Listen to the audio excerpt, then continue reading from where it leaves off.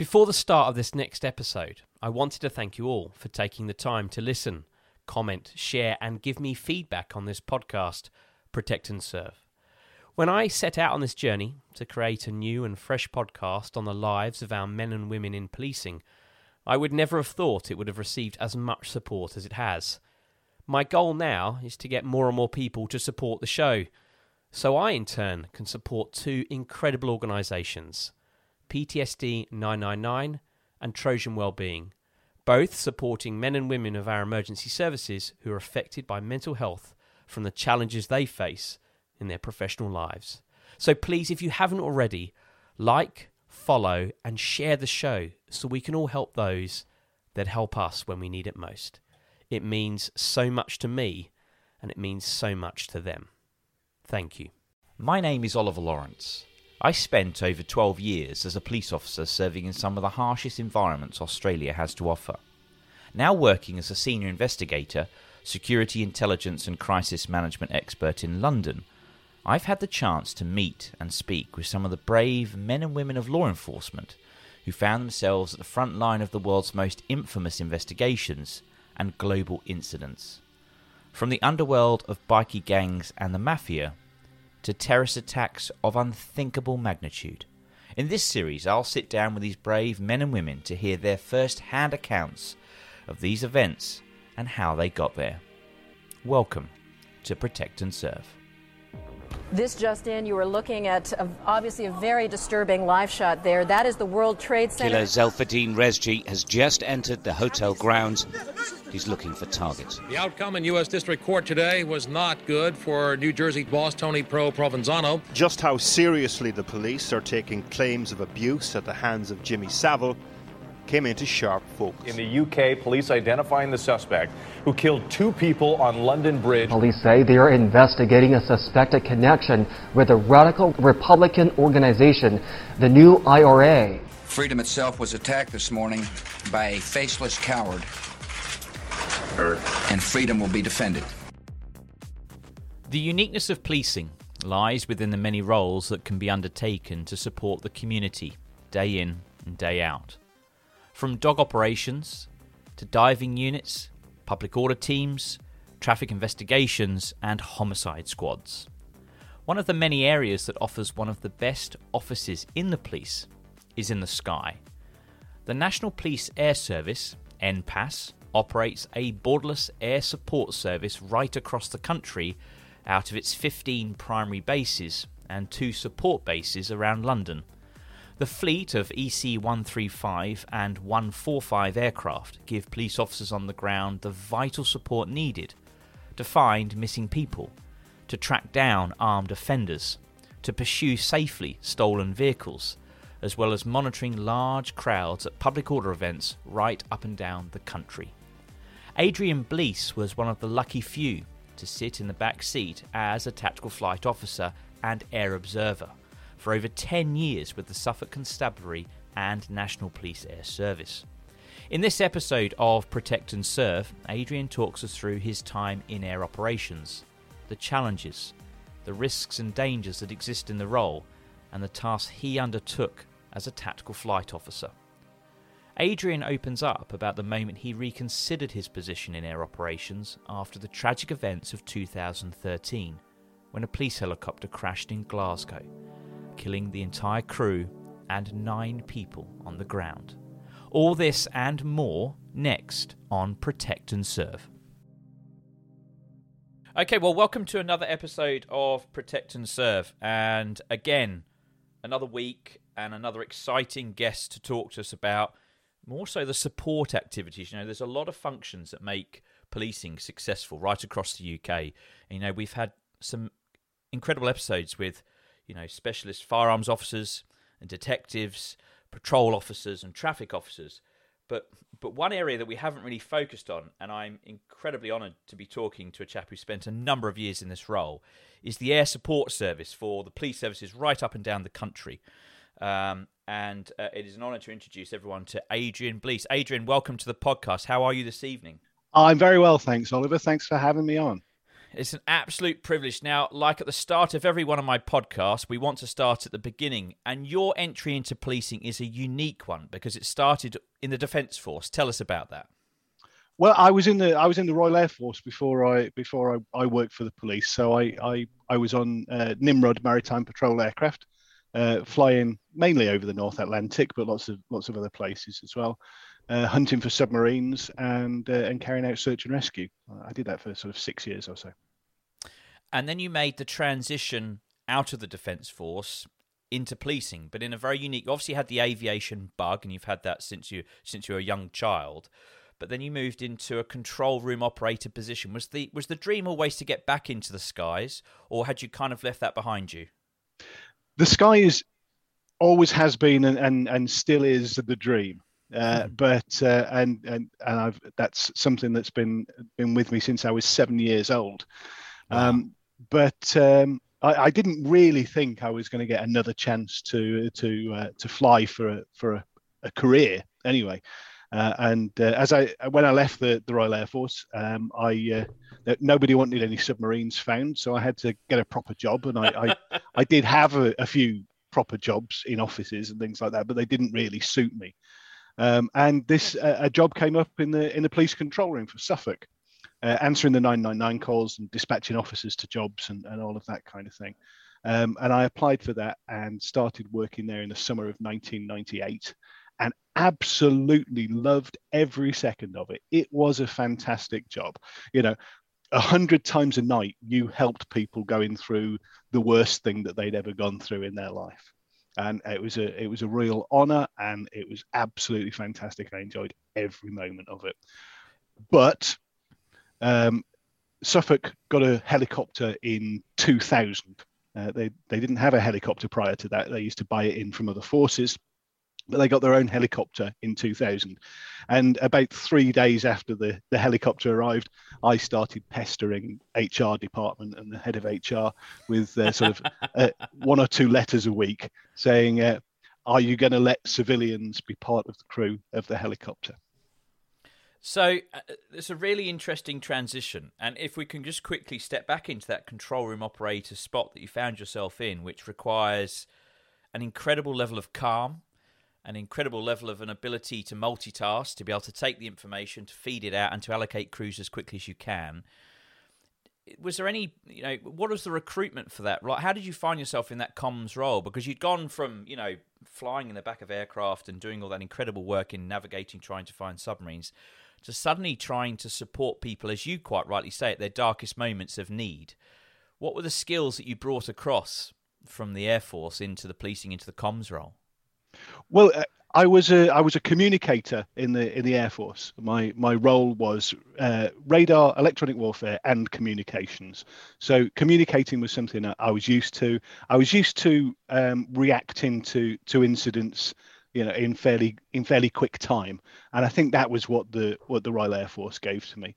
And what all of the forces do is they drop you into situations that you really weren't expecting, and then expect you to fight your way out of it in one way or another. And that's what my time in the Air Force gave me to bring over. Any memorable calls that you'd had to handle and deal with to allow a situation to be resolved? In the control room? Yeah. Gosh, I mean, they were all the time. Some of the most rewarding were the ones that you got from people making that final call when they still had a tiny little bit of hope left, but they were thinking about taking that final step, and talking to them and convincing them that somebody cared and that tomorrow could be better than today was. Those were the ones that really mattered, and those were the ones that stuck with me. It's quite incredible because you talk about that in terms of responding to people in their darkest hours of need and thinking that there is nothing else for them or nobody else that can support them get through some really difficult times. And then you can go to a domestic where you've got somebody trying to communicate to you covertly, so maybe their other half isn't aware that they're phoning 999, or you've got an RTA and there's just so many different scenarios that you can be presented with, call after call after call. So it's an incredible diverse role requiring incredible calmness and skills to be able to navigate it. It's fascinating. But as you say, you started writing quite regularly to the HR departments within Suffolk to obviously put the feelers out for civilians to jump into the back of a helicopter as tactical air observer or a tactician up in the skies. Tell us about that transition into probably what would be considered yourself a dream role. Absolutely a dream role. Yeah, they made it for me. Most air observers or tactical flight officers or whatever they're called this week, everywhere in the world are police officers. Almost all of them. And that was the case in the UK back in the early 2000s. And really, I got this opportunity out of sheer dumb luck. Our chief constable at the time, Paul Scott Lee, later Sir Paul Scott Lee, he knew that we were getting a helicopter, so he went off to fly with one or two other units to get a feel for what a helicopter could do and how he was going to run it. And he went down to one, I believe it was in the West Country. And because it was a chief constable coming along, they didn't just send just any old copper. They sent the unit executive officer, the deputy unit executive officer, and the chief pilot. And they all flew with the chief constable, and they were flying around. And he said to them, "So you're both civilians, are you?"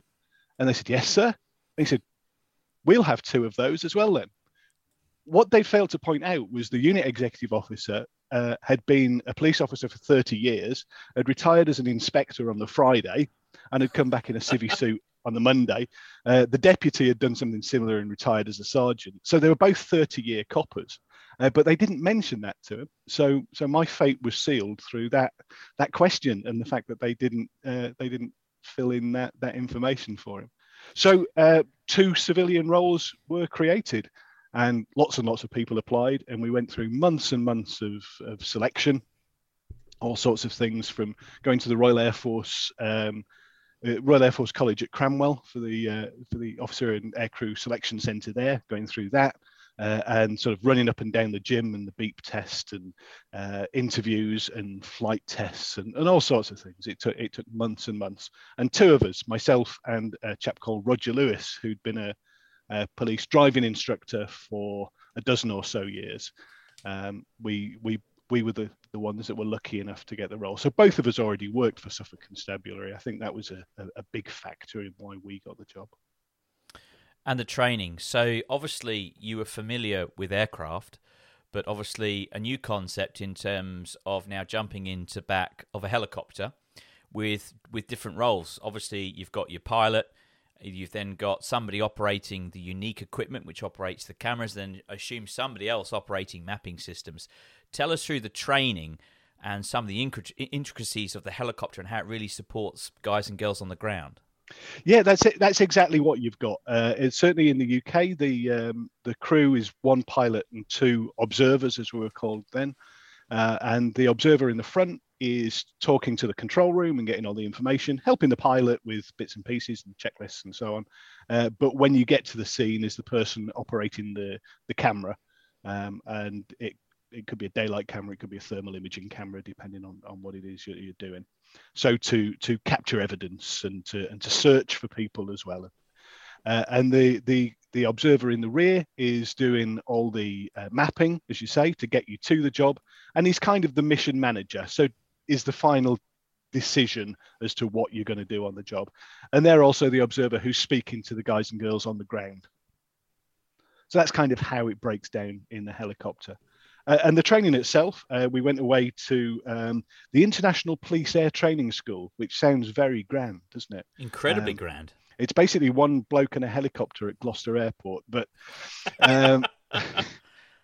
we did 2 weeks there learning the very basics of navigation and of a little bit of meteorology, and obviously how the police worked as well. So how to carry out a pursuit commentary, how to search in the countryside, how to search in the town, and so on. And then we went back to the force, and we did a couple of months training there, learning about the individual equipment on our helicopter.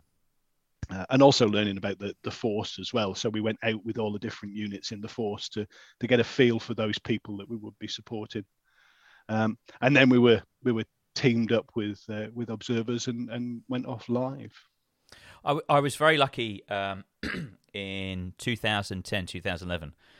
My service extends to Queensland, and Queensland only brought into service in that period a helicopter to support operations on the ground in a policing form. And one of the biggest areas of training for us was crew resource management, and in terms of getting along with your colleagues, and the team selection, being able to understand what each had to do, and understanding fatigue and human factors, and what could make us better operators, and what could cause us to have issues and not be able to work at our most optimum levels. And in the air, there's nothing worse than being with somebody who's not able to function, because obviously it could put everyone's lives in danger, and equally you don't get the best out of each flight or mission that you're carrying out. Obviously the teamwork would have been incredibly important. Small teams, was that the same for you in Suffolk in terms of the small team that was put together and how you all got along? Very much so. It wasn't a big team anyway. There were 3 full-time line pilots and 7 or 8 observers, something like that. And the individual teams were obviously 3 people, and you would be together for 8, 9, 10 hours. Wow. Without, if you were on the ground, you'd be together. If you're in the air, you'd be together. So yeah, you had to get along. And if there were any times that you didn't get along on the ground, you had to leave that behind on the ground as soon as you got in the aircraft. Let's talk about some of the ways that the air operations support people. And you've been very kind to send me along a few examples of some of the incredible work that you've done over your policing career in the sky. The first one is obviously missing persons. Missing persons are something that is a regular occurrence for police forces right up and down the country. And obviously the higher risk people are youngsters that go missing, children, and then also the elderly, who may have illnesses and ailments, dementia, Alzheimer's and other issues. They're 2 categories of high-risk missing persons that we obviously pay a bit more attention to. You've sent me an amazing example of an elderly lady who'd gone missing. Are you able to talk us through that incident and tell us how it was resolved? Sure. It was a night when all the forces worked together in our part of the world. So we were based in Suffolk using the Cambridgeshire helicopter with an Essex pilot. So we were all working together. Wow. All working together very well. And we were covering the area basically from the Wash down to the English Channel. So the whole of the eastern counties of Suffolk. Suffolk, Norfolk, Essex, Cambridgeshire, Kent, all of that. And it had been a busy night, and we'd been all over the place. And then very late, we got a call to missing person in Essex, only about sort of 5 or 6 minutes flying time from base. And it was an elderly lady, and they'd noticed that she wasn't in her room in the residential home that she lived in. And they really didn't know how long she'd been missing. So we went and we did a quick search of the roads around to make sure there was no one just wandering around on the roads nearby. But we knew that they could kind of drive that in the cars just as easily as we could. But out of the back of this residential home was lots and lots of open fields that led onto marshes and then onto river. So that was where we concentrated. And we spent quite a bit of time searching. And one thing that people with dementia will often do is follow a line feature. And sometimes they'll march backwards and forwards along that line feature for a very long time. Quite often they're found in water, but it's not that they're in some way attracted to water. It's the fact that they've followed line features until they can go no further. Wow. So we followed line features, and we saw it was a cold night, and we saw lots of wildlife, foxes and rabbits and that kind of thing. And then we spotted one hot spot, one thing glowing white on the thermal imager, which was just a bit bigger than a rabbit or a fox, and it was right on the edge of some undergrowth. We couldn't say for definite that it was our missing person, but it was worth getting officers in to have a look. Yeah, from 99, about 200 yards ahead of you, no problems. Heading in the general direction of Emerson's Green. And apparently they really had to fight their way in through brambles and so on, but eventually got there to this elderly lady who was alive and well, but cold and fairly scratched and bruised. And I think she was only wearing night clothes, as far as I remember. and they couldn't get her out from there. They couldn't get her out the way they'd come in because it was all through brambles and things. They couldn't carry her through there. And the other side was, I say, old marshes and so on. So our pilot, a chap called Steve Price, found a field to land in, and that's not a small matter, landing at night in a field that's never been intended to be used as an airfield, because there are lots of things that can catch you out. But we used to practice that a lot. And Steve took us in and landed on, and we went into the undergrowth from the field, and there was the lady, and we managed to carry her out that way and onto the helicopter, and we flew her to Colchester Hospital and landed on the helipad there, and took her inside, and she was fine. Incredible story. And obviously, when you're, a pilot is one person, and one of the greatest challenges to helicopters particularly is low wires, is electrical wires, is poles, it's all that sort of stuff which, if you get caught in the blades, it's an incredibly awkward and very prickly situation to get out of very quickly, and things sort of things spiral out of control very, very quickly. So, as air observers, how do you support the pilot in landing in a field that he's never landed in before, very little situational awareness? Do the cameras that you have on the aircraft, the thermal imaging cameras, do they help paint a picture for him? Thermal imaging, yes, yeah. Thermal imaging cameras help greatly, and that's generally done from the front of the helicopter. So the pilot has also got eyes on the picture. So you can scope out the entire field quite quickly with that. And in the rear, you've got control of the night sun, which is a really powerful torch, a huge spotlight. So you would keep that on until about 50 feet or so, and then turn that off, and the pilot would switch to his usual landing lights, and that would be sufficient for the very final few feet. And then the incredible part of this is that you go from detection in terms of identifying the individual, getting the ground resources in to support, to provide that immediate first aid, but then you become the rescuers in terms of conveying somebody to hospital, which is done obviously at pace because of the ability to fly as the crow flies directly as line of sight to that particular location. It must be a pretty amazing feeling to know that you've had such an impact on somebody's life. Absolutely. They were the days and the nights that it was really worth going into work. And it's something that we did, a week wouldn't pass when you did a job similar to that. Searching for people was about 70% of what we did, whether that be for missing persons or for offenders who'd made off. And I can barely think of a week that we didn't do a missing person job that felt really worthwhile. And towards the end of my time on the helicopter, so the late 2000s and the early 2010s, it seemed to get more and more prevalent as well, more and more missing persons. We've spoken an awful lot throughout the series in the podcast about dealing with the emotional side of policing, often associated with unexplained or what could be described as a violent death that officers have to attend to, detectives investigate, they see firsthand some of the trauma that happens on our roads, whether it's a result of a traffic accident or a homicide. What sort of emotions do you go through as a team in the sky when you find a heat source, or you find somebody who's no longer alive, or you haven't been able to find them? What are the feelings that you go through as a team in terms of trying to get to grips that you haven't been able to make the difference that you probably wanted to? The worst is not being able to find someone. Whether you find someone in time or not isn't something that you can affect. You go out, you do the best job that you can do, and hopefully you find them in time. But you can't really control that. But whether or not you find someone, whether it's true or not, you feel as though that's something you should be able to control. So those are the ones that really sort of stuck with me.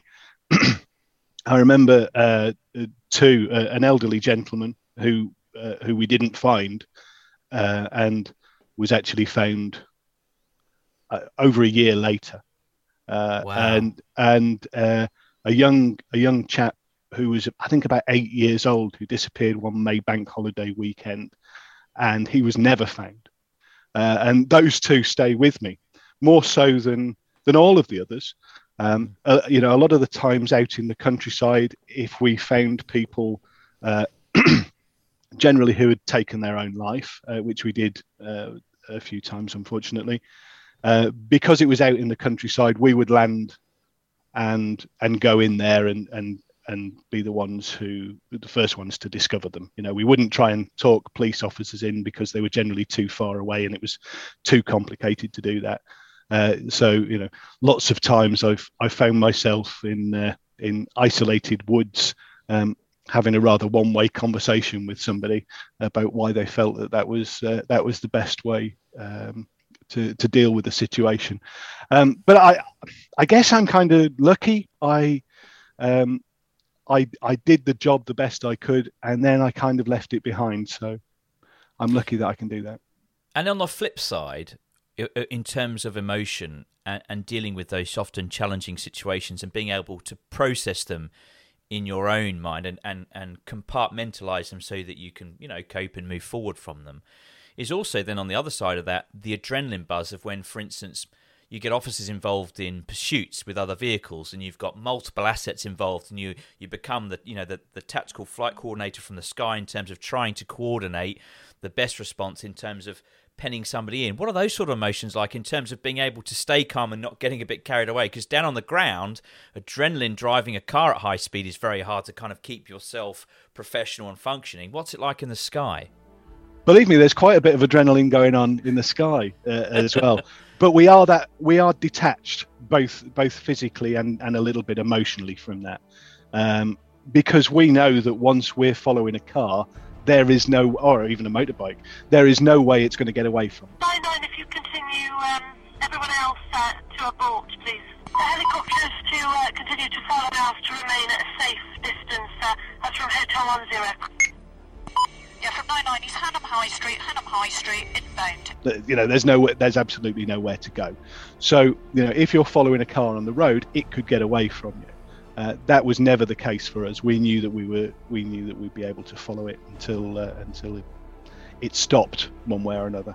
So, but it's a very, very busy time, a pursuit. It is the busiest job that all of the crew do. You know, it's very busy for the pilot trying to move the aircraft around to keep the car in the right place. Very busy for the camera operator trying to stay on the car that's obviously carrying out some strange maneuvers from time to time. And then the observer in the back who's giving the commentary, and, you know, it's a left, it's a right, it's crashed, and all that kind of thing. That's incredibly busy because you're trying to decipher which road they're on, which way they're going, and then you're also trying to think, well, where could I put police officers, where can I put Stinger units to get their tyres let down and all that kind of thing. But when it works out, it is fantastic. Yeah, from 99, he is going north. Units on the main road, about turn up towards the industrial units. Yeah,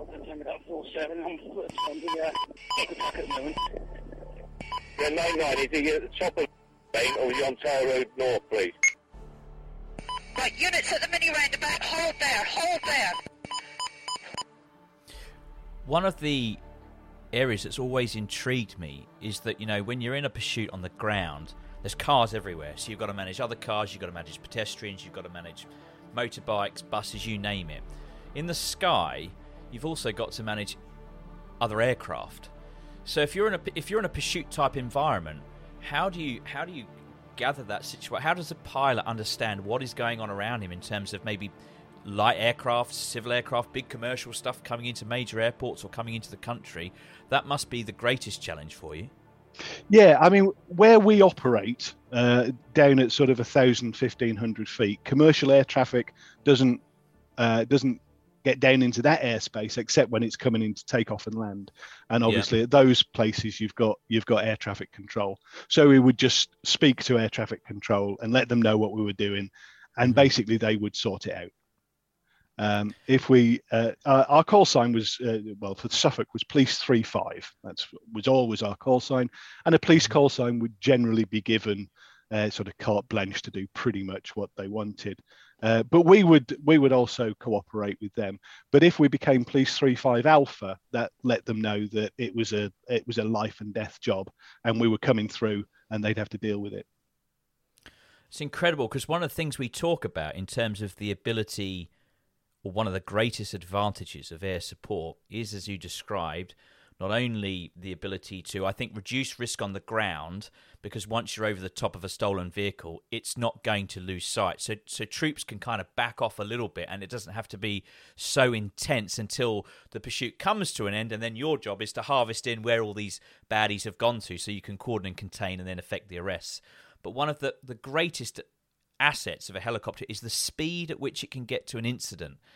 Now, I would assume that has both positives and negatives. And your next story is fascinating, because there's been times where you've got to armed incidents before firearms officers. Tell us about that. When we were covering Suffolk, which was where most of our work was, there wasn't a part of the county that was more than 15 minutes flying time away from our base. And Suffolk's a big rural county, and it doesn't have a massive number of police officers. So quite often, and particularly specialist police officers. So it would quite often, if you had a firearms job, you would find out that the firearms car was 30, 45 minutes away, something like that. Oh, wow. Whereas we were 10 minutes away. And the one that you're talking about was a gentleman who'd been seen tramping around fields with a shotgun, which isn't an unusual thing. But he didn't look like a farmer or a hunter or anything like that. So we attended this small village, and sure enough, just on the edge of the village, in a field, was a gentleman with the shotgun. And we had a loudspeaker system called Sky Shout on the helicopter. Love it. So we and I was in the front of the helicopter that day. Next to me was a pilot called John Atkinson, and he hovered it in just the right sort of place that it's supposed to work for the Sky Shout, looking directly at this chap. And I got on the Sky Shout and said, "This is the police helicopter. Lay your weapon down, lie on the ground, put your hands on your head," that kind of thing. And the funny thing is with Sky Shout is you can't hear it when you're saying it. You get no feedback into your helmet. So you're shouting out into nothing, and you occasionally get a waft of it on the air, but you can't hear it. Anyway, this gentleman decided that wasn't what he felt like doing today, and he raised the shotgun up to shoot at us. Jesus Christ. I don't know how well it'd have gone. Shooting at a helicopter that's hovering just in front of you is probably a bad idea anyway. But anyway, we bravely ran away, did a circuit, and came back and tried again. And I got on the Sky Shout. "This is a police helicopter. Lie on the ground and put your hands on your head." And this time he decided to comply. So he did that. He lay down. And we just flew around and around for 5 minutes, keeping him on the ground. Then the firearms car turned up and took control of him and took him away. We don't know what happened to him. And that was the end of the job for us. And then about 3 hours later, a friend of mine from the control room, a lady called Jo Rickaby, phoned up and said, "We've just had a phone call from that village you were in a couple of hours ago." I said, "Oh, okay, what's that?" And said it was an old lady asking if her husband could get up now. And apparently what had happened is this old chap out in his garden doing his allotment or whatever had heard, "This is the police helicopter, lie on the ground and put your hands on your head." And he'd complied immediately. Oh, bless him. And after about an hour, she'd taken him a cup of tea. And he'd had that, but wanted to now know if he could get up. And she was told that, yes, he could get up now, and thank you very much.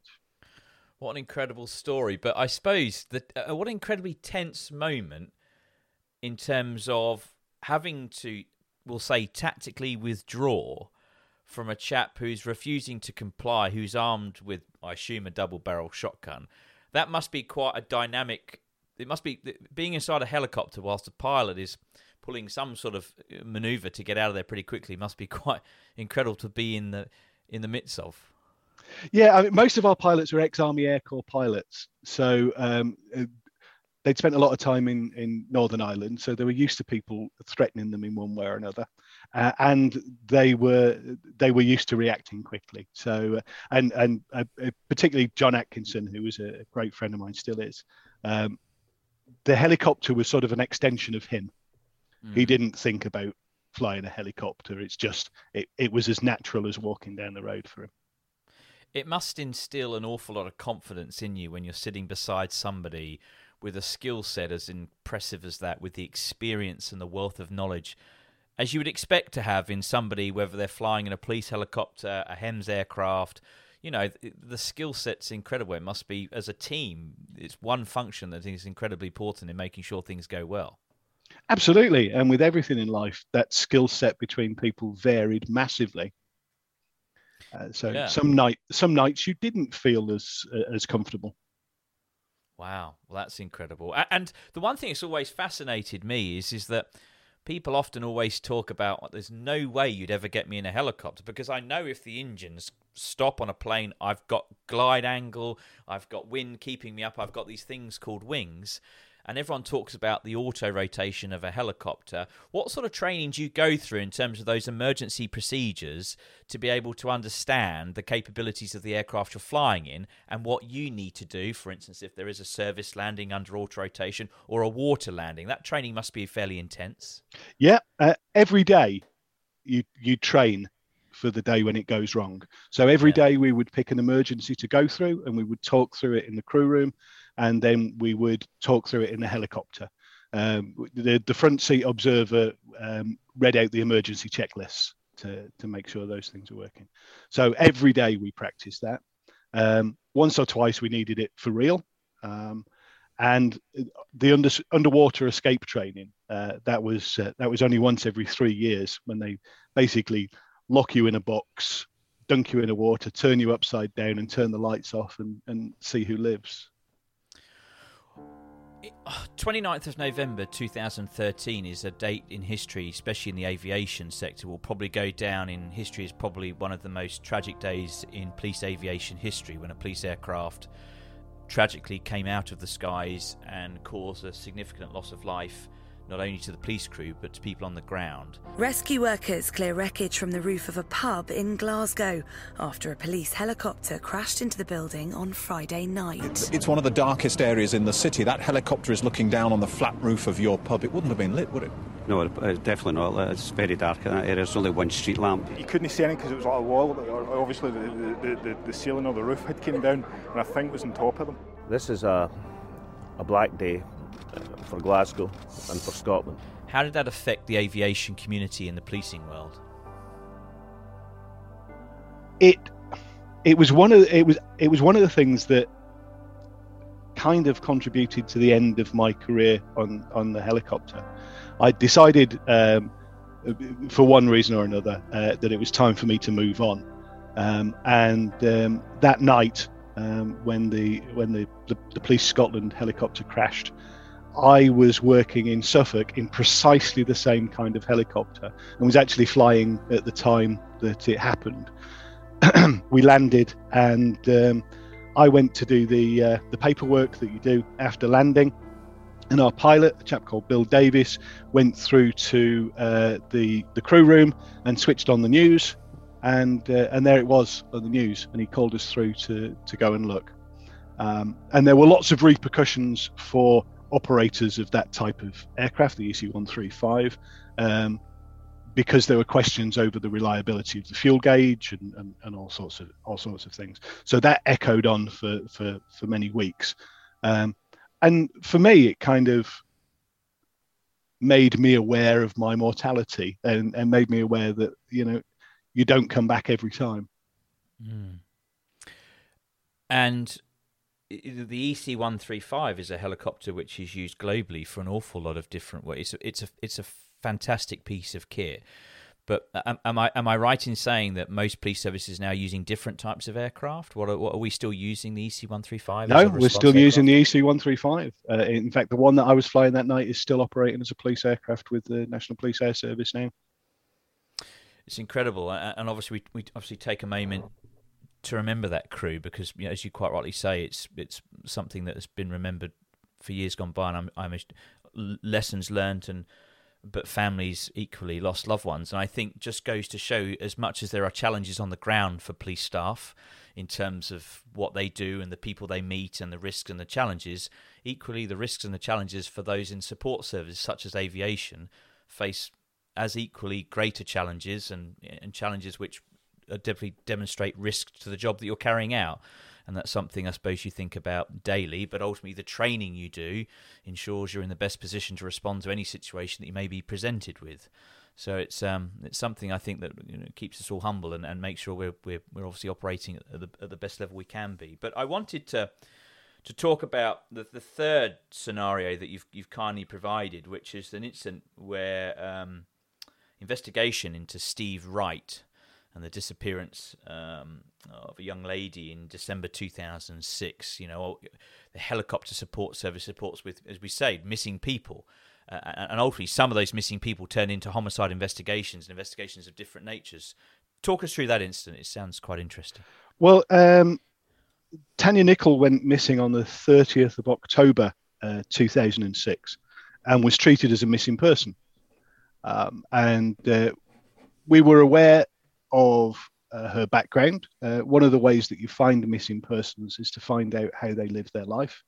And we were aware she had a somewhat chaotic life. But we went out and searched for her and for her clothing and things like that. But we didn't find her.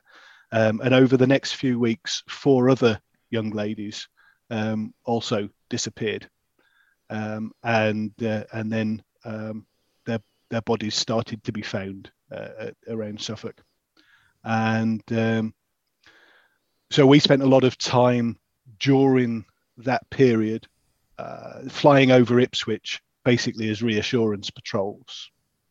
There were lots of patrols on the ground as well, as a presence to the public. Yeah, absolutely. Wow. That the lead up to Christmas 2006 in Ipswich was like no other for women in the town. And I've got a wife and 2 daughters, and they were aware of it as well as in the lead up to that Christmas. So we were doing a lot of that, but the investigation team moved very, very quickly, and Steve Wright was arrested very, very quickly.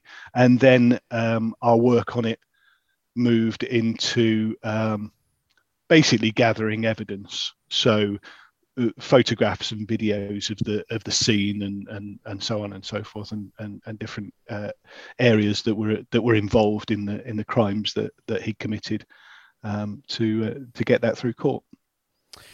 That's another interesting area in terms of the intelligence capability that the air support wing can give you, in terms of being able to capture images from the sky or do some surveillance operations, or there are so many different facets of the aircraft that can be used for in terms of some of those intelligence components. What's the greatest area of advantage that you believe the aircraft offers policing on the ground? Well, the first one we've already mentioned is speed of response. And there was a lot of work done which suggested that a helicopter needed to get to an incident within 20 minutes of the incident happening, a live incident, to have a real chance of success. So, if someone had committed a crime and had it on their toes, you needed to get there within 20 minutes to give you a real chance of success. Every minute over that, and your chances dropped dramatically. So speed of response was an important one, but obviously we got a view of things that nobody else did as well. So quite often, if there was an operation being planned, we'd go and do photography or videos to help the officers doing that, so they could see quite literally the lie of the land.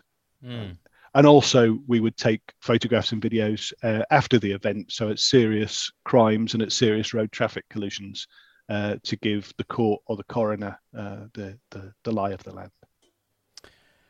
2014 is when, let's say you hang up your policing aviation helmet and depart from the National Police Air Service, and you've moved into the Civil Aviation Authority.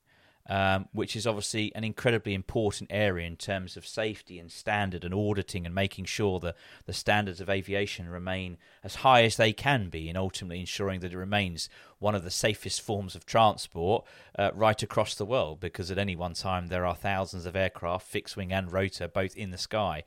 What was that transition out of policing? Obviously, you said was instigated by the tragic incident of 2013, but moving into the safety standards, what triggered that movement?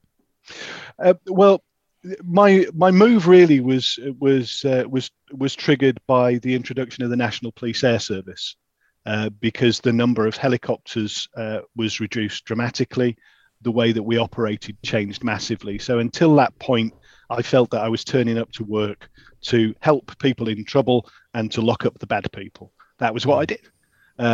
Unfortunately, when we moved to the National Police Air Service, that seemed to change to, did you tick a box to say that you took off within 5 minutes of the call, or whatever the KPI was, but it had nothing to do with whether you were actually effective in the role. And the way that the National Police Air Service was originally instituted was a way that was almost designed to make sure that we were of very little use to the officers that we were trying to support. So that was the reason that I moved on, that I felt that I wasn't doing the job that I'd signed up for. And things like the Clough of Volts tragedy just cemented that move for me. The move to the Civil Aviation Authority was fantastic. A lot of the people who did the job that I initially went into with the CAA were ex-police officers anyway. So there was a lot of understanding on the way that things worked, and there was a lot that we carried over from working for the police into those roles within the Civil Aviation Authority. What do you think the greatest challenge? We talk about the challenges facing policing right across the UK. Numbers and the stress and the challenges and the crime. What do you think the greatest challenge is for the policing aviation services right across the country in the next 5 to 10 years? Will they still remain to be an important resource to policing in order to be successful in reducing crime and detecting it and preventing it, and then helping officers in being able to arrest the individuals? Obviously, I believe they should. It is a lot more difficult now because, for instance, we averaged 1,500 jobs a year in Suffolk.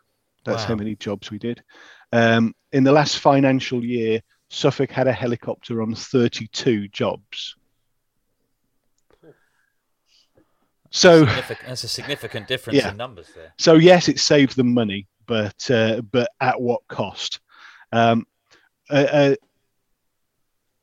aircraft can clear a massive area of land, can search a massive area of land in a very, very short time. It takes about 10, 11 minutes to do a square mile of land. It takes hundreds of hours of officers to do the same.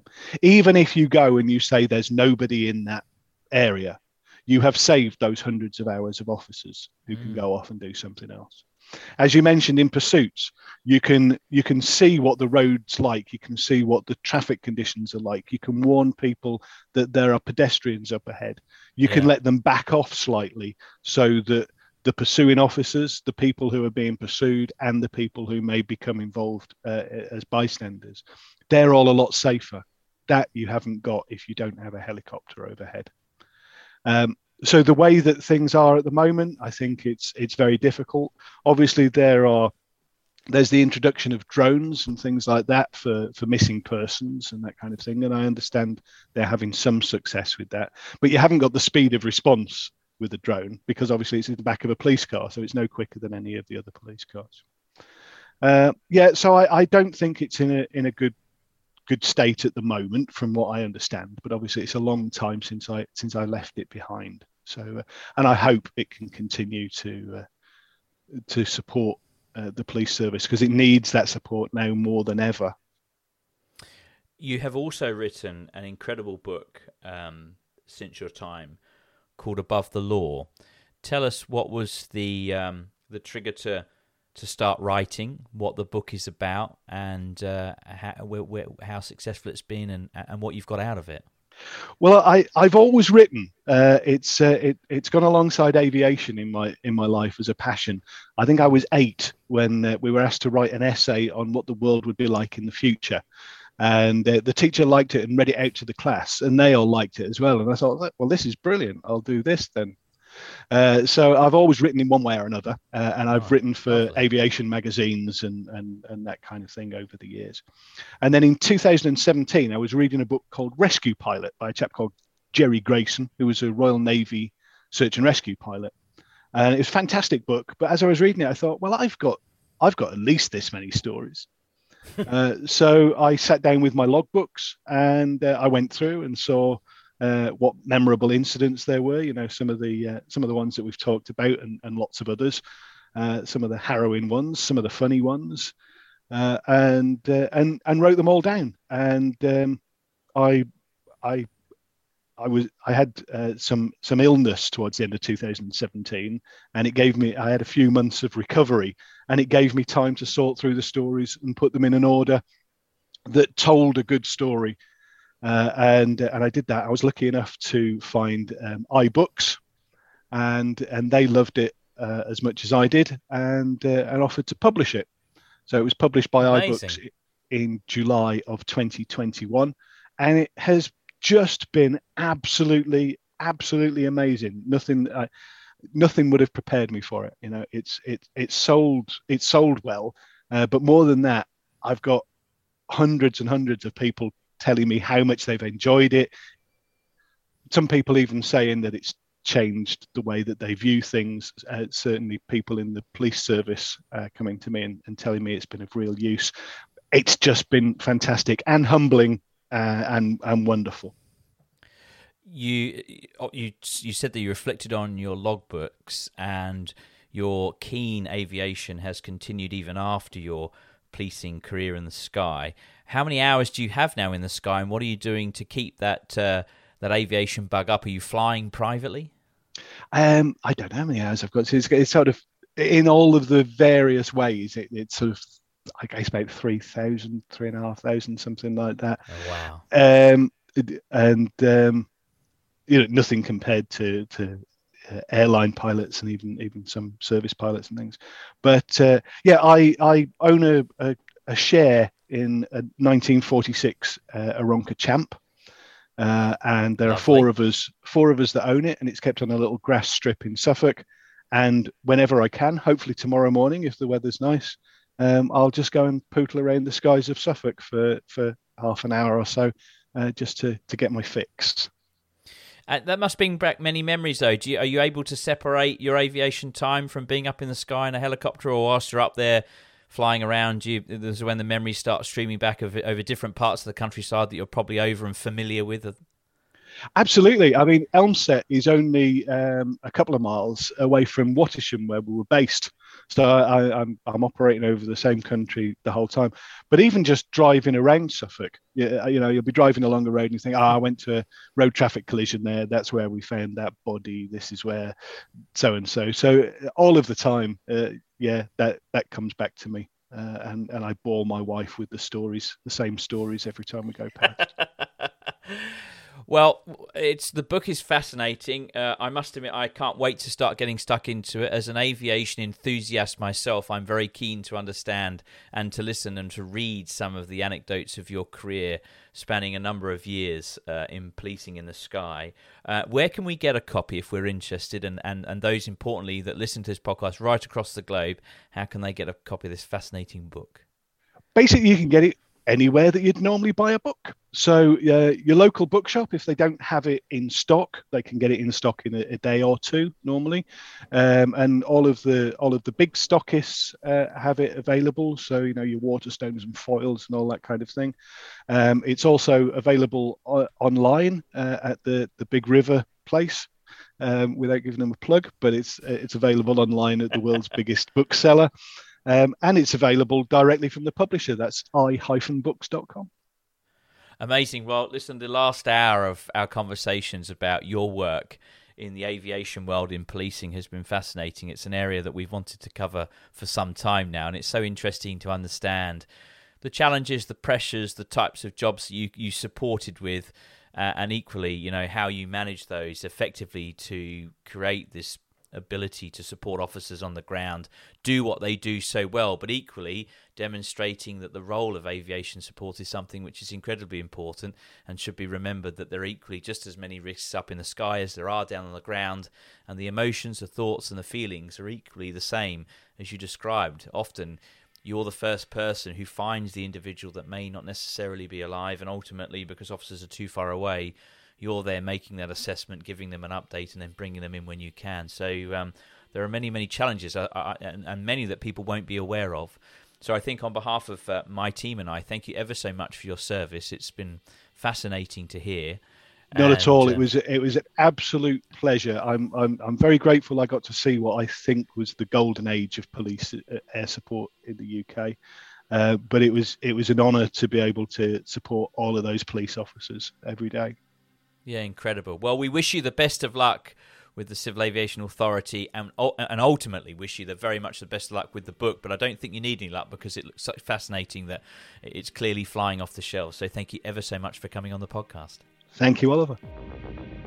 Protect and Serve is a Mash Pumpkin production, hosted by Oliver Lawrence, research and questions by Oliver Lawrence and Robert Winstanley, produced, edited and sound designed by Jack Lawrence.